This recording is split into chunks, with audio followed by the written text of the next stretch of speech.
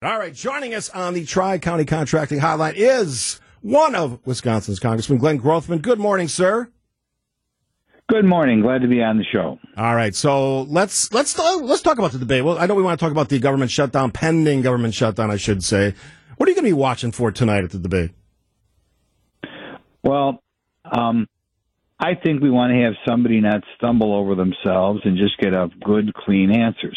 I hope they bring up the size of government because, of course, President Trump will not be there tonight, but there was a substantial increase even before the COVID in spending, and I'm thinking of that because we're working on the budget right now for next year. How do they plan on addressing that? Are they going to be traditional Republicans where you're trying to spend less money and where you're trying to spend less? Or are we going to have kind of that not saying no to people? I want to see how definite they are as far as doing something on the border.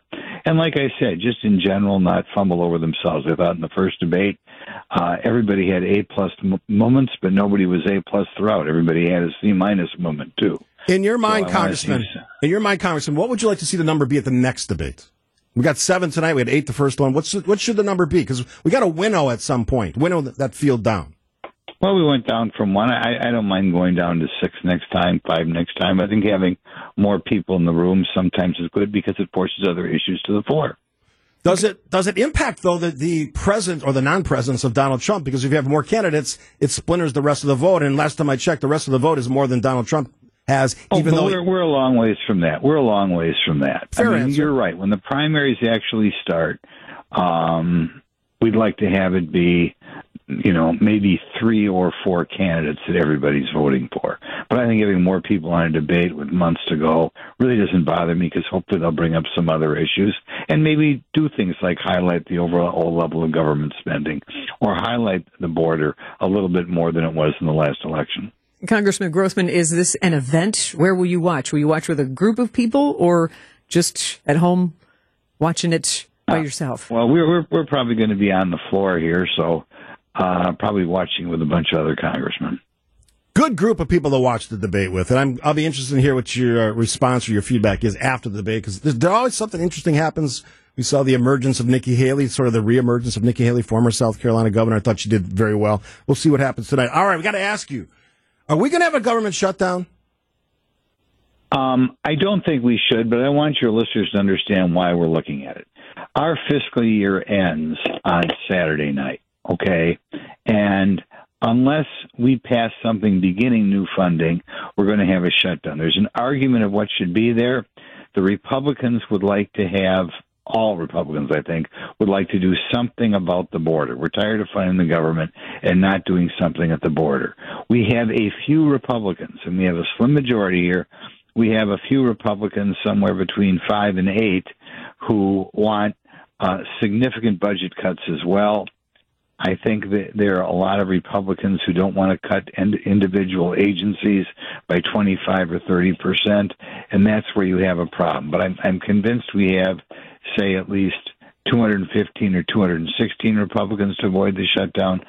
The problem is, are we going to be able to get 50 people or 51 people in the Senate who want to do something at the border, or do they think the border is not really that important and we can just go on spending money like we have before without getting any commitments there? And that's what it's going to come down to. I'm going to ask you to comment on your peers. Do you think the body, House of Representatives, your peers, fellow congresspeople, completely understand the national deficit, the budget process? We've got a lot of new congresspeople.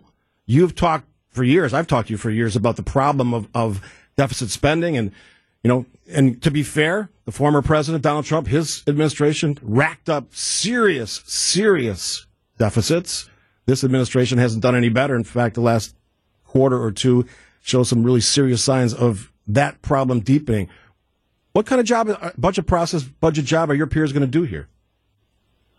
Well, I think there will be, given historical standards, a responsible, discretionary budget.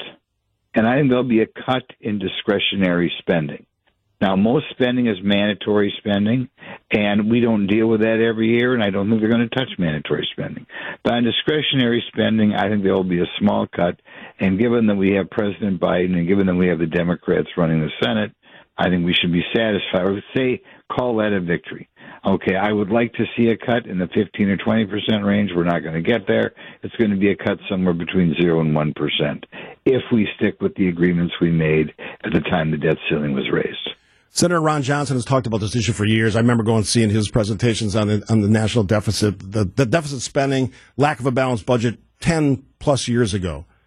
I have always thought that he was ahead of his time. Paul Ryan did the same thing as our speaker and our congressperson, my congressperson in the 1st Congressional District. Who's the hero on this thing? Who's gonna say to America, look, we can't keep doing this? Is it the current speaker? Is it somebody else? Will the current speaker survive this challenge? What do you think?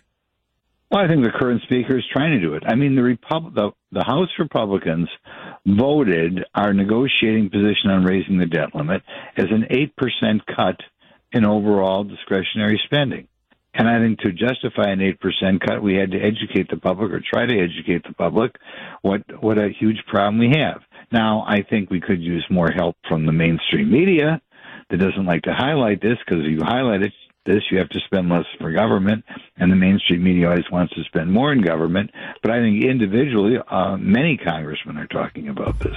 Well, I'm talking about it with you right now. We're talking about it right now. That's as much attention as I can give to the problem, because I recognize it. And I appreciate you doing it.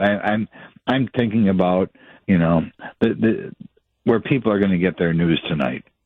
And I think they haven't highlighted the severity of the problem. We've had a huge increase in spending just the last month as interest rates go up. Okay. I mean, we're in a position, no matter how much we try to cut in this budget, it's not going to make up for the increase in interest payments that we are going to have to make over the next year, just based on the increase in interest rates during that time period. So we have a huge problem. I'll tell you, in the current budget that's wrapping up, we are borrowing 22% of what we're spending. Think about that, borrowing 22%. If we stick with a 0.5% cut next year, we'll have to borrow 23%. So in other words, the amount we're borrowing is always going up. I'm a little bit afraid the public doesn't understand the gravity of the problem, because we've been talking about government debt as long as I've been alive. But we are right now at a very, very scary situation. Congressman, from our Old National Bank talking text line, everyone says these are cuts in spending. Are they actually cuts in spending, or are they cuts in the increase of spending? I've heard that. No, they're cuts in spending on discretionary spending compared to last year. Now, overall spending is going to go up because the interest rates that we have to pay on our debt is going up, and things that are mandatory spending, things like, sadly, welfare, but also Social Security, Medicare, as more people retire, that goes up automatically. So overall spending will go up, but discretionary spending, which Congress has to vote on each year, at least we're told to this minute, is going to be a mild reduction. Congressman Grothman, we're glad you're chatting with us. I'm interested, with the government shutdown deadline just days away, what is your day like today after you chat with us? What is on your to-do list to help keep the government on track to stay at work and not shut down? Well, try to persuade my colleagues who want to hold out for something unrealistic that we have got to vote for a continuing resolution with spending cuts in there and get that to the Senate as quickly as possible. We are told, nobody knows the exact number, we are told there are between 4 to 10 Republicans who, in essence, don't want to vote for anything realistic. And somehow I've got to try to get those people on board. 2 quick questions before I let you go. Will Kevin McCarthy survive this debate, and will we see a government shutdown as soon as next week? Oh, Kevin will survive it. I think 95% of the Republicans are with Kevin and think he's doing a great job. And I think the 5 or 6 malcontents would have a hard time removing him, particularly because they have no alternative. Do I think there'll be a shutdown? Right now, I'll say 55-45 there will be. Okay.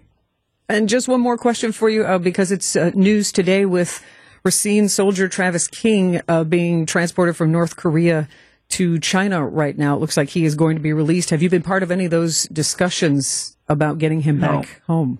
No. Wisconsin Congressman Glenn Grothman, always appreciate your time. Have fun in Washington, D.C. We're going to have a wonderful time today. And enjoy the debate.